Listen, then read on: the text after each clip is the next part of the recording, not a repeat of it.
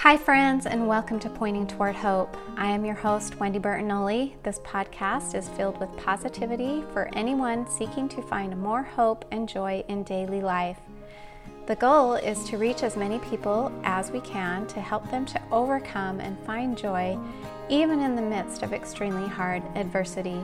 Thanks for listening. Be sure to follow and leave a review so that we can help as many people as we can. If you or someone you know has a trial that you have been able to get through or are working through with the help of our Savior, please contact me so we can get you on the podcast. This is episode 44 and chapter 7 of my book, Keep Up the Pace. It's been interesting for me to go back and read this book that I wrote. I guess it's been, about 9 years ago. I think that's about right.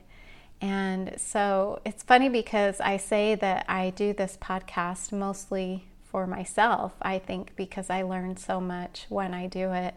And so it's just been fun to go back and remember these experiences that I had and reapply them to the things that are going on in my life today. I think it's been a really good exercise for me. Today we will be going on to chapter 7. We just have 2 more, just this week and next week. So, chapter 7, work hard. The only place where success comes before work is in the dictionary. Being involved in the pageant industry for 6 years brought many new experiences into my life. Some were difficult to handle, and others were simply beautiful to be a part of. But if there is one thing that I have learned, whether it be winning a pageant, getting a job, losing weight, or raising children, if you put in the work, you will definitely reap the benefits. I saw work in action happen time and again in the pageant industry. As my daughter set out to compete for the title of Miss Teen Utah International, she was not afraid to work hard. As soon as she came up with her goals of what she wanted to achieve and how she wanted to make a difference, she started working hard by getting more involved in her community. She wrote a children's book about her platform, Kindness Counts, that she could take into elementary schools to help the children learn how to be more kind. She worked on her walk, her speaking skills, and her physical appearance, and when it came time to compete, she was able to win the title even though she was the youngest girl competing. As her mother, I seen her go from a shy, quiet, very reserved little girl to a confident young woman not afraid to express her ideas and share herself with others.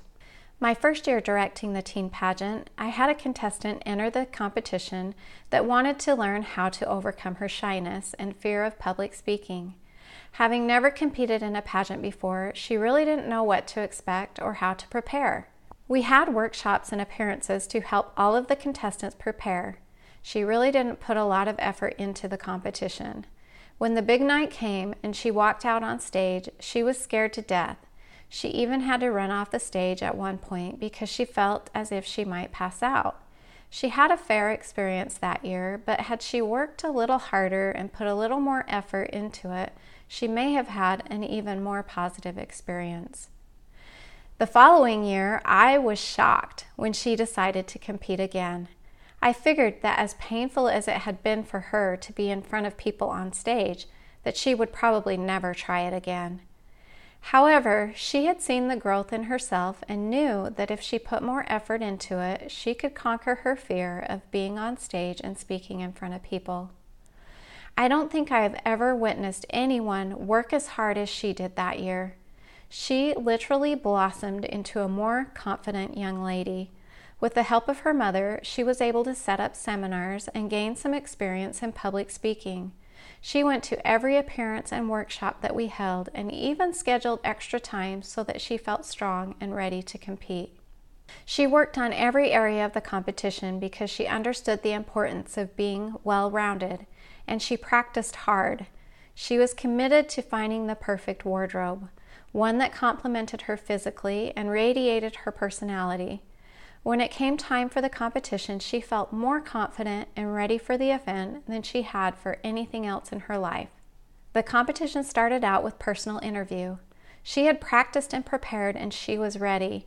She looked amazing in the suit that she had chosen to complement her personality. When the interview ended, she felt positive that she had done well. She even commented that she had fun. What a difference she had made in herself and her attitude by committing to put her full effort into this. I wish I could say that she went on to win the competition. However, after the interview ended, tragedy struck. She was contacted and told that her grandfather had suffered a heart attack and that it didn't look good. How could she continue the competition? It all seemed so trivial now.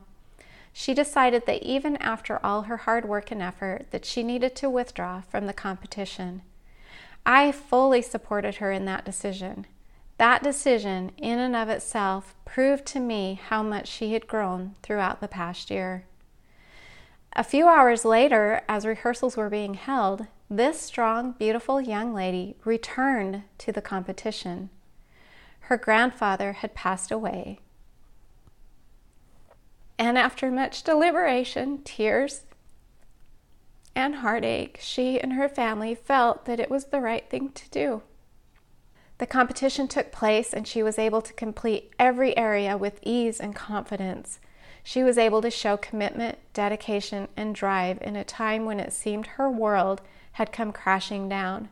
It would have been so easy for her to give up, but because of what she had learned through her hard work, she was able to overcome an obstacle in her life that was very difficult. I found out a few weeks later that she had actually volunteered to speak at her high school graduation. I was so glad to hear that she was continuing to set goals for herself and that she had not let hardship defeat her. An important concept I have learned through being involved with pageants is that it is imperative that we continue to set and achieve goals. When I competed in the state as well as the national competition, I seen contestants who would invest all of their time and effort into the competition with the expectation of winning. When it was all over and the title was awarded to someone else, they would have such a hard time accepting it and moving on with their lives. And I believe that it was because they hadn't looked beyond the mark.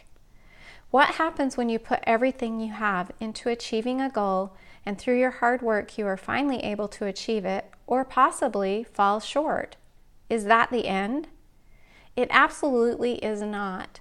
We have to remain in a constant state of setting and achieving goals in order to progress in life. If we give up after one failure, we never truly learn what it is to work hard and be successful. One of my other favorite quotes is by Ralph Waldo Emerson. That which we persist in doing becomes easier. Not that the nature of the thing has changed, but that our power to do has increased. I have always been one to believe that everything happens for a reason. Or, put another way, there are no coincidences.